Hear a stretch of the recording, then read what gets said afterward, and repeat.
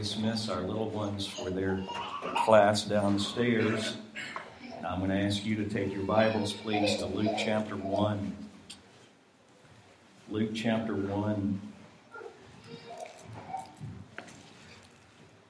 We're going to continue in our study of Mary and her amazing response to what really is one of the most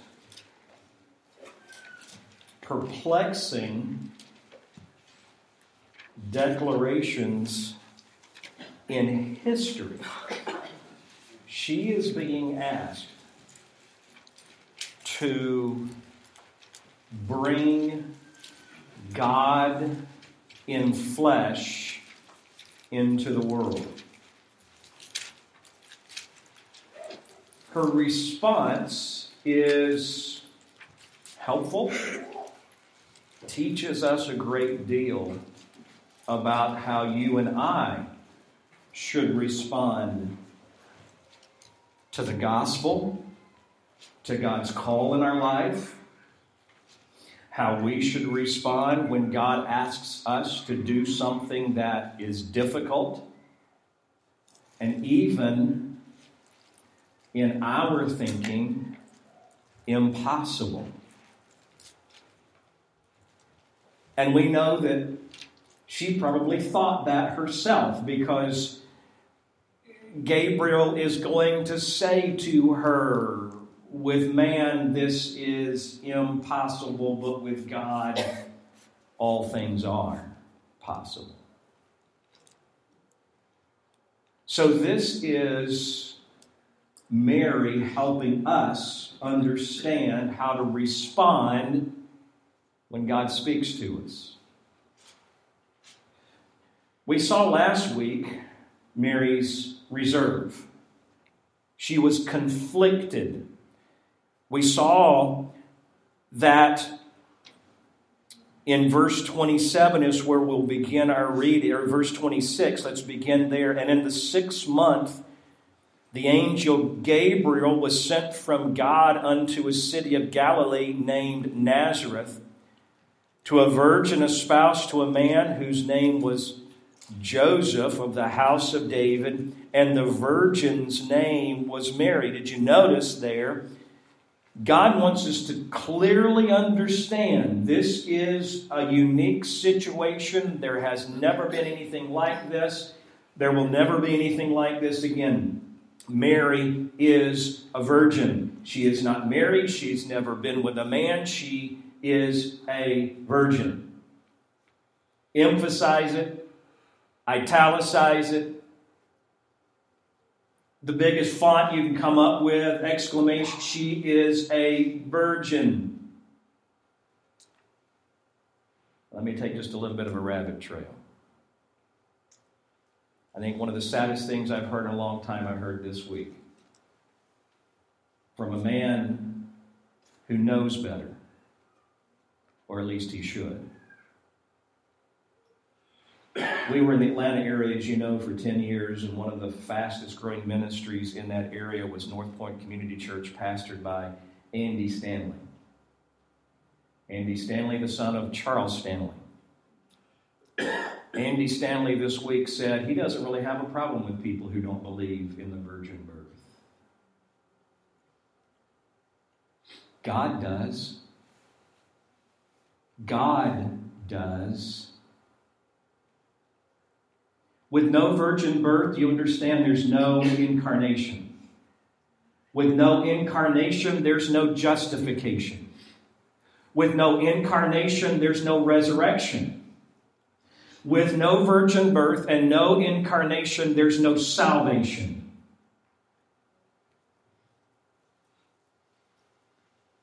Now, let's get back to the first sermon here, all right? Verse 28, and the angel came in unto her and said, Hail, thou that art highly favored, the Lord is with thee, blessed art thou among women. That had to take her aback. I mean, she is a teenager, most likely, maybe about 15. She is from a out-of-the-way place, a place that many people look down on, the city of Nazareth. And yet an angel comes to her and says, God has taken notice of you. And when she saw him, she was troubled. And you and I would be too. This kind of thing just didn't happen. As a matter of fact, another factor to take into consideration, just do me a favor, go back to Matthew chapter 1. Matthew chapter 1.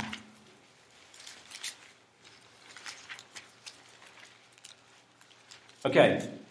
Now, on the left side of your Bible, if yours is like mine, all right, here's Matthew chapter 1. Let me just show what I'm doing here. Here's Matthew chapter 1. I have a blank page. I don't know what you have right here. I have a blank page right there. I'm going to turn back that one page. All right? You know what that one page represents right there? 400 years. Between the end of the revelation of Old Testament scriptures and the beginning of the New Testament revelation. Do you see the last word? If you have a King James translation, you see the last word of the Old Testament? What is it? Curse. Go to Matthew chapter 1. Whose genealogy are we reading? Jesus Christ.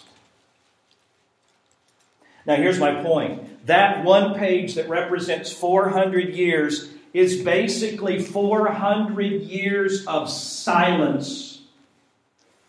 God has not spoken. When Malachi finished with the curse, God went silent. And now all of a sudden, an angel appears to a 15-year-old girl in an out-of-the-way place that you didn't just go there, you had to be going there. It didn't pass through there. You didn't pass through there to go anywhere. And now he says, God has taken notice of your life. She was troubled, and no doubt about it, and you and I would have been as well.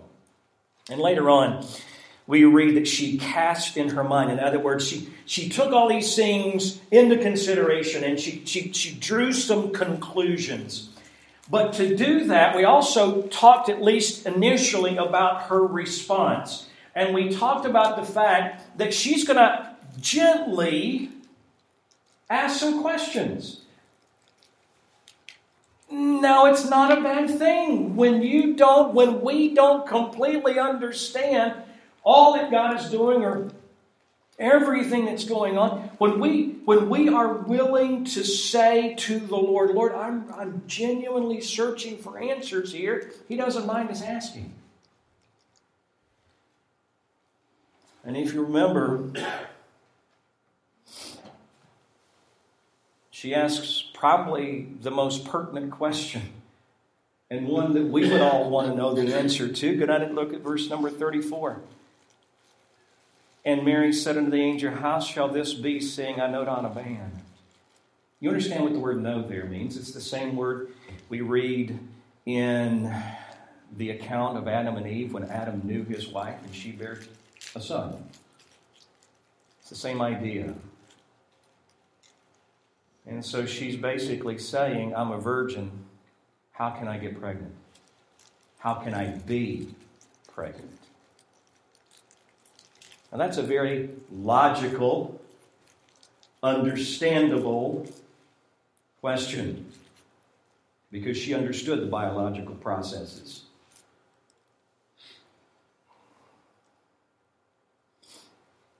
But God is very gracious, and God is very helpful through Gabriel to clearly answer her questions. And folks, whenever God asks you to do something and we don't clearly understand it, even salvation, even when we don't clearly understand everything about what it means to truly be a child of God, if we're willing to seek for answers and we really want answers and we're not just skeptics, God will show us. I was talking to gentleman not too long ago who, in the course, actually not very far into our conversation, when I asked him what church he attended, he immediately said, "I'm an atheist. I'm an atheist. I don't go to church." I said, "Okay, well, let's talk about that. How did you come to," and I asked him, "How did you come to, what process brought you to that conclusion?" And he told me about some things that had gone on in his life, and he told me about some other, he was very analytical, and he just said, when you put things together, that God just doesn't make sense. And I said to him, "Would you like God to make sense to you?" And he really never answered my question, but I'll tell you why I asked him that. Because if he wanted God to make sense, God would show him how he makes sense. And I believe that happens not just for unbelievers, but for believers as well. Because let's face it, we as believers go through things at times that don't make sense to us. Do you think Job really wondered what was going on? When within a matter of hours he loses everything he loves and owns. And yet, Job worshipped. So there's some gentle asking. Let's go on now and let's talk about the fact that Mary then goes through what we will call gradual acceptance.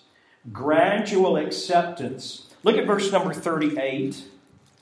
And Mary said, "Behold, the handmaid of the Lord." Now, she's not saying, "All right, here I am, do you see me?" That's not what she's saying. When she says, "Behold," in other words, this is an act of submission. This is her saying, "God, here I am. Behold the handmaid of the Lord. Be it unto me according to thy word." Now let's put that in our language. God, I don't really understand everything that's going on, but I trust you. I believe you. I don't have to have the answers because you do.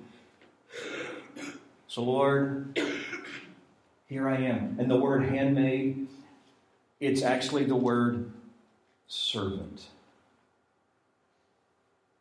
God, I'm just a servant. And so you can do with me whatever you want.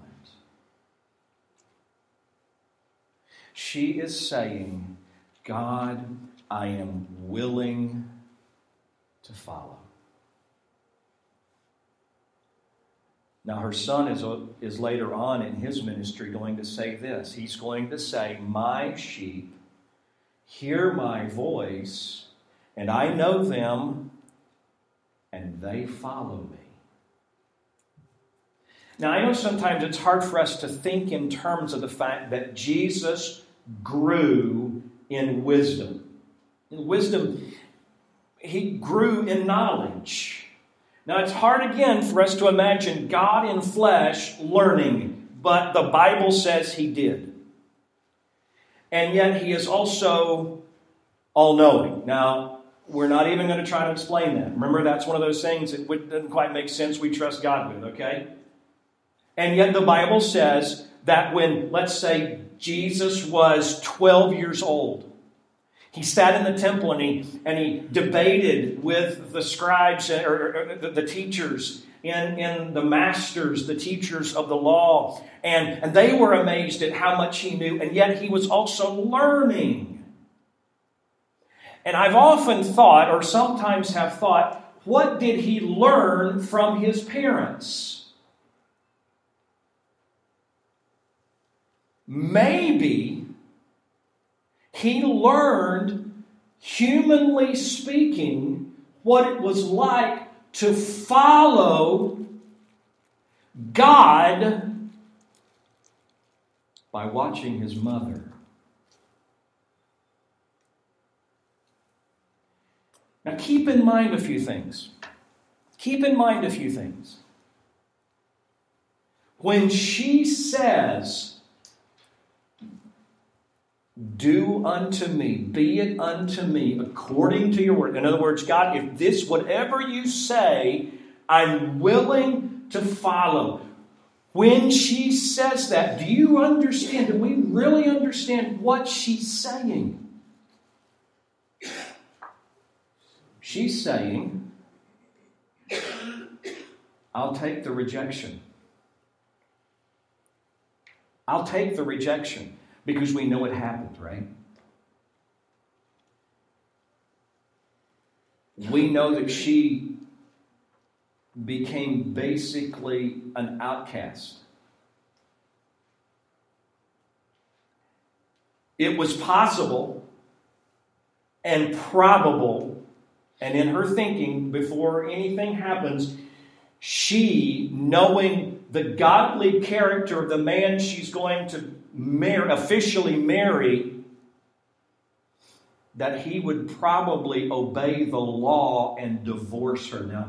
Now, the Jewish marriage ceremony, there was a year of betrothal. That's one of the reasons when the Bible introduces Mary to us, that she, in verse 27, she's espoused to a man. She's betrothed to a man. There was a year before the actual marriage ceremony took place, kind of like our engagement period, where they were legally bound, just not physically bound in marriage. During that year before the actual ceremony and physical binding of marriage, in that year, if the marriage needed to come to an end, there actually had to be a divorce that took place, all right? Now, Joseph is a good and godly man. We know that. Mary knew that. She knew when she said, I will do whatever you say, that she was probably going to lose her husband. She was probably going to lose her family. She was probably going to be cast out of her village. Be it unto me, though, she said, according to your word. How far are we willing to go in obedience to God? I don't ask that lightly. I don't ask that haphazardly. And I don't think you ought to answer it that way either. Because the fact of the matter is, there will come a time in your life where God will ask you to obey, and it's going to cost us dearly.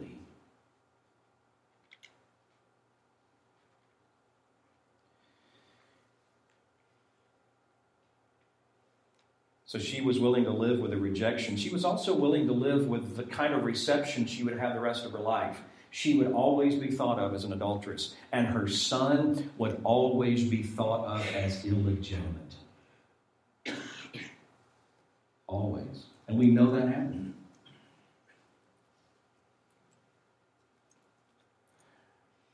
And here, this next point may be the most difficult for us to even comprehend, because we tend to protect this in our lives tenaciously. She was willing to lose her reputation.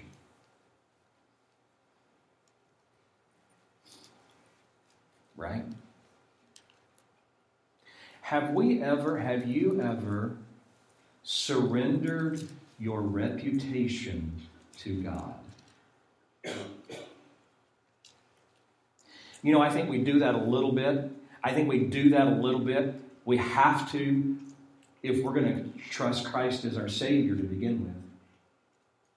But the longer we live this thing called the Christian life, the more we may have to come to grips with surrendering what people think about us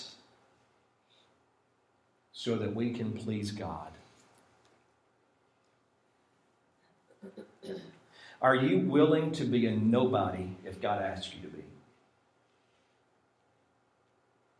Think about it. Mary actually made a decision to serve God, which would put her in a lower place in society. Right? I mean, she's already pretty far down the totem pole But now she's going to go lower. How many of us would choose that?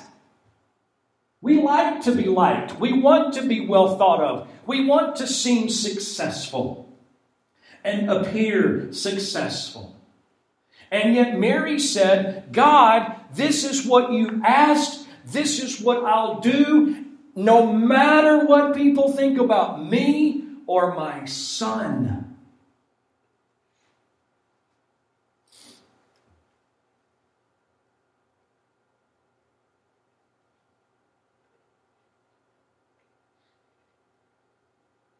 Are we willing to obey God when it not only affects our reputation, but it also affects the reputation of our family?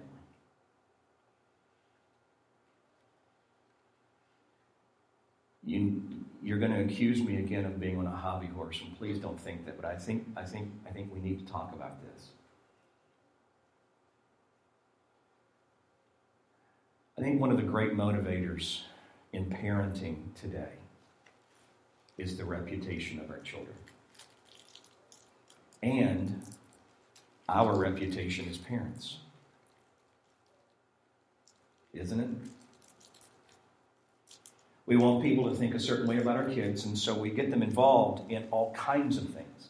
And I'm not saying those things are necessarily sin or wrong or bad. I will say they can very easily, though, become idols. When we are more concerned about the success of our children than we are about their walk with God.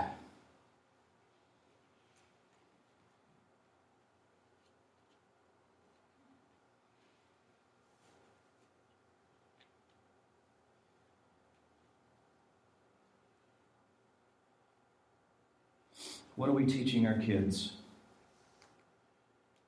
By the choices we make in our service for Christ.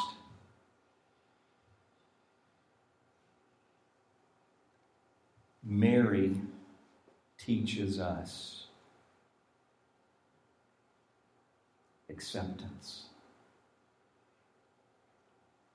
submission. She also teaches us that when we need it, God will give us great assurance. Follow the progression with me here in the text. Remember, now there have been 400 years of silence. God has not spoken by a prophet. There's been no recorded or spoken word from God for about 400 years. Now an angel appears. We can understand the turmoil. We can understand the conflict. And this angel says, you're going to have a baby. You're not married. You're going to give birth. That baby is God in the flesh. That baby you will name Jesus. We know that from other texts of Scripture. That baby will be named Jesus because he will save his people from their sins. She's taking all of this in. She understands it's overwhelming. She understands what she's being asked to do. And she submits.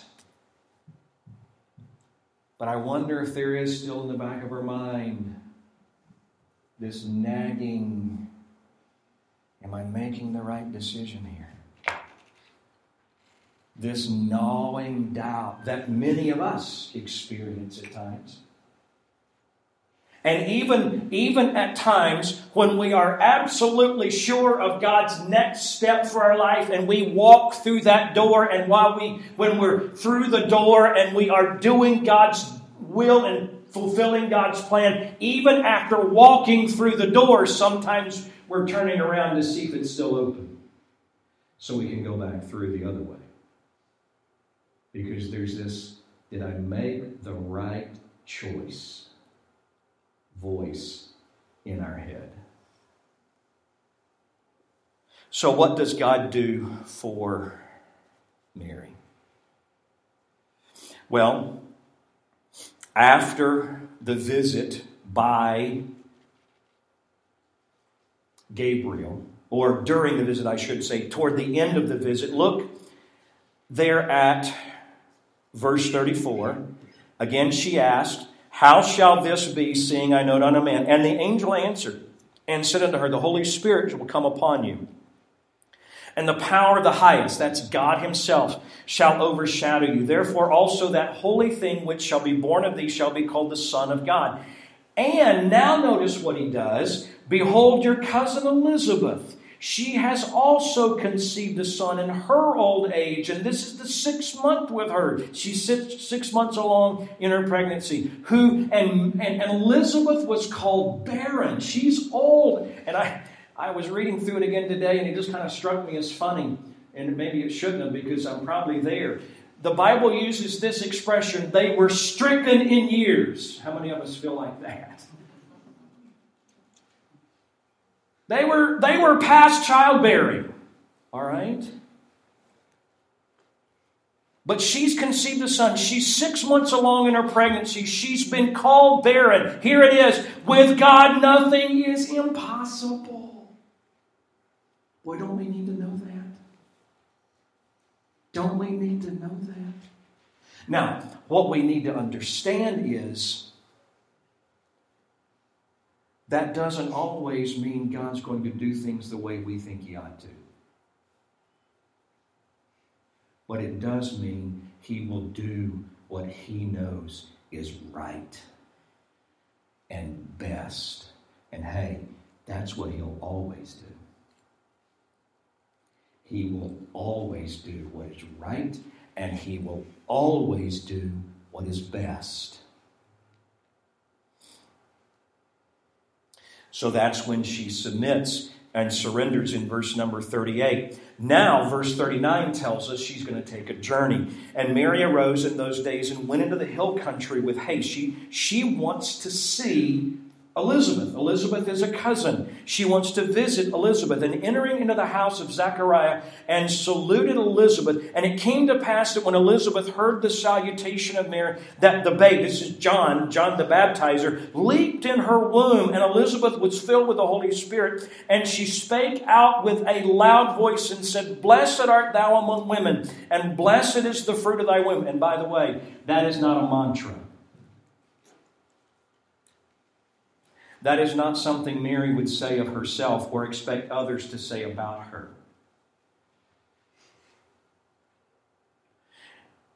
And that is more of an offering of praise to the baby than to the mother. And whence is this, verse 33, whence is this, or how is this that you have come to me? The mother of my Lord should come to me. For lo, as soon as the voice of thy salutation sounded in mine ears, the babe leaped in my womb for joy. Now, okay, here again, God is giving Mary great assurance. Elizabeth's pregnant. She's not supposed to be. It's impossible physically for that to happen. God made it happen. She goes to visit Elizabeth, and when she greets Elizabeth, this little baby inside Elizabeth leaps with joy. God had to do that.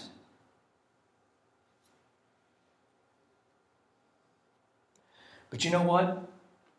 I don't think the signs, the leaping, what Elizabeth is saying, even Elizabeth's pregnancy is the greatest assurance to Mary. It is.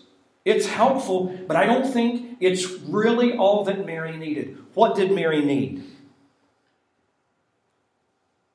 Look at verse 45. And blessed is she that believed, for there shall be a performance of these things. In other words, everything that you've heard is going to happen. Notice how she heard it. Which were told her from the Lord. What was Mary's greatest assurance? God said it.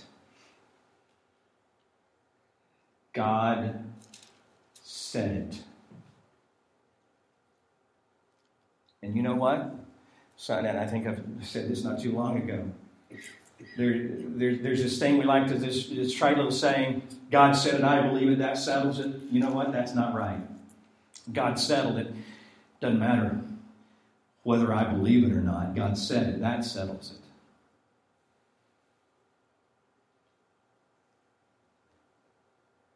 Mary just needed to be reminded, this is what God said.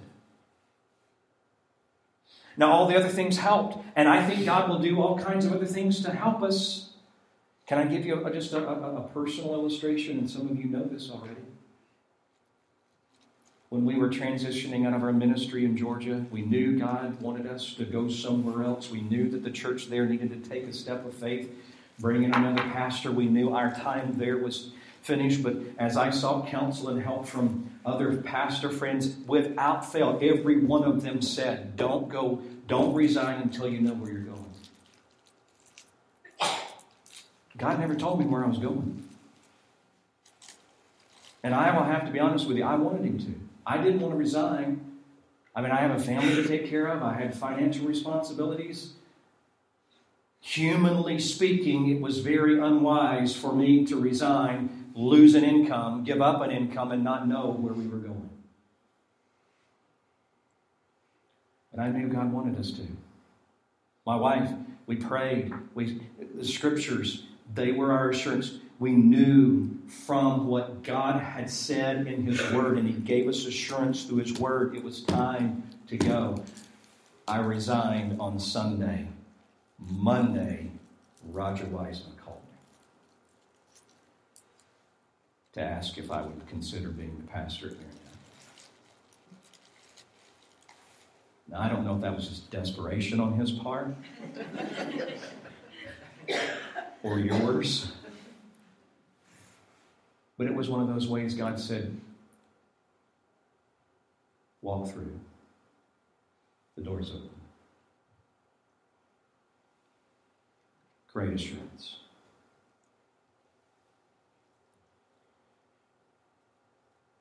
There's also genuine amazement. Genuine amazement. I think maybe part of Mary's hesitancy in this whole situation is that she has a hard time believing not that God can put a baby inside her, or that God can make a barren old lady pregnant. I don't think that she has a hard time with what she sees. I think part of Mary's struggle in this whole situation is that God would choose her. That why did God choose her? Why not, let's say, some queen somewhere? Some royalty somewhere? Why not send a prophet like Isaiah, whose wife is going to bear a son and may have even been fulfillment, earthly fulfillment, immediate fulfillment of that prophecy? The Lord Himself will give us a sign. Behold, a virgin shall conceive and bear a son. And Isaiah's wife gets pregnant and has a son. Maybe God would send a prophet whose wife would bring Jesus into the world. But no, He chose her. Look at what she says in verse 48. For He hath regarded the low estate. He took into consideration the low estate of His servant. Look at what she says in verse number 38. Behold, the handmaid, the servant of the Lord. She is amazed that God would choose her. I think she's amazed by the plan itself. Wouldn't you be? I mean, you go back through. She knows Jewish history. God's going to use people like Abraham. I mean, Abraham was a wealthy man, may have been one of the wealthiest on earth at the time in which he lived. He's going to use royalty. He's going to use kings, and he's going to use priests, and he's going to use prophets. And now he's using a virgin teenager. And that virgin's going to get pregnant, and she's going to bring God in flesh into the world. She's amazed by this. Have we really ever been amazed by grace? I mean, really. We sing about it, but has it ever really happened?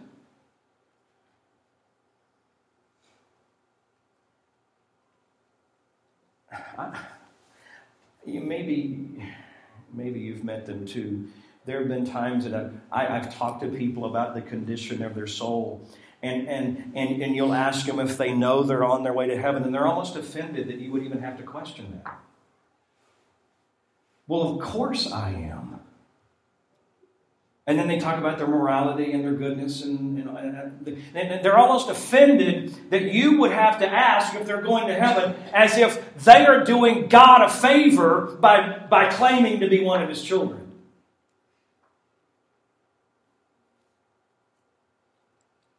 It's almost like we're helping. Some people feel like they're helping God's reputation.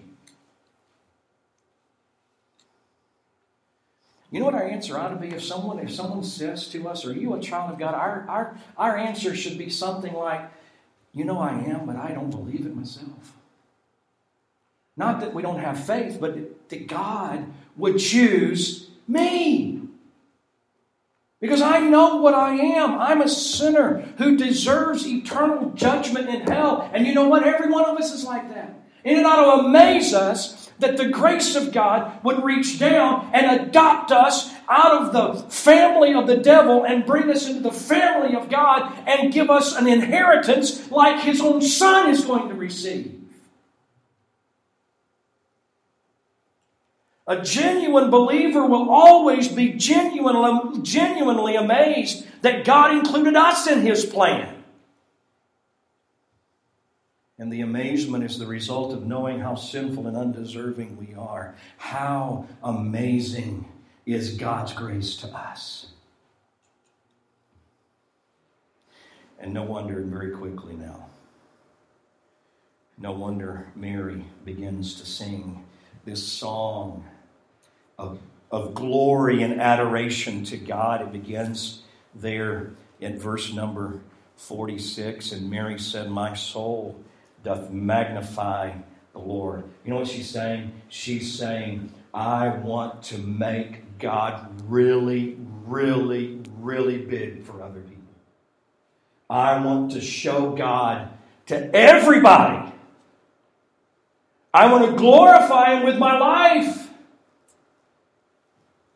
My spirit hath rejoiced in God my Savior. Maybe that's one of the reasons our lives don't attract very many people to God. We spend more time complaining and griping and moaning and all of those things that would turn people away from God. And why is that? Maybe because we don't view God like she does in verse number 49.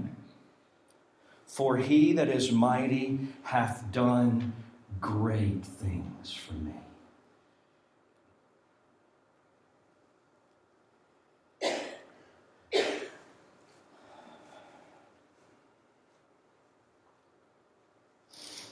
You know what? That ought to be the theme of your life, the rest of your life. He has done great things for me. A lot of us look at other people and we talk about the great things God's done for other people. And what we're really saying is, why won't God do that for me? When all the while He's done great things for us already.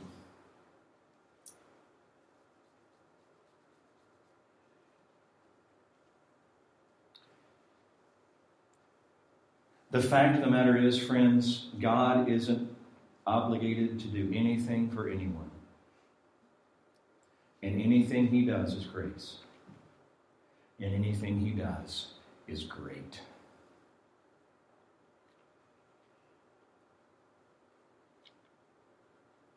So if God, and it doesn't happen this way, you understand, but for sake of illustration and application, let's think of it this way.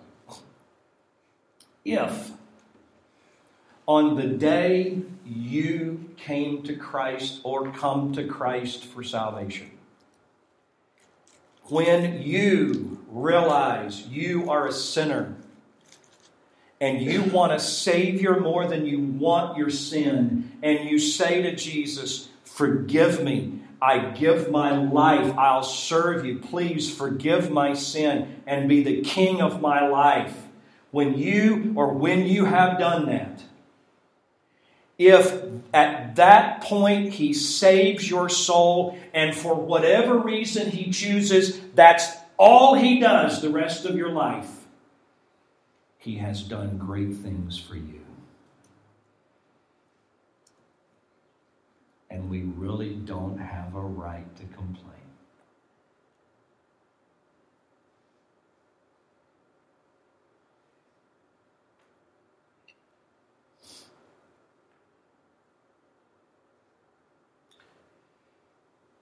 If we would spend more time praising, if we would spend more time in gratitude for what He has done, rather than griping and complaining about what in our thinking He hasn't done, it just might change the way people think about God because of us. You see, Mary wanted to magnify the Lord. So she magnified His grace in her own life. Let's do that. Heads are bowed, please, and eyes are closed.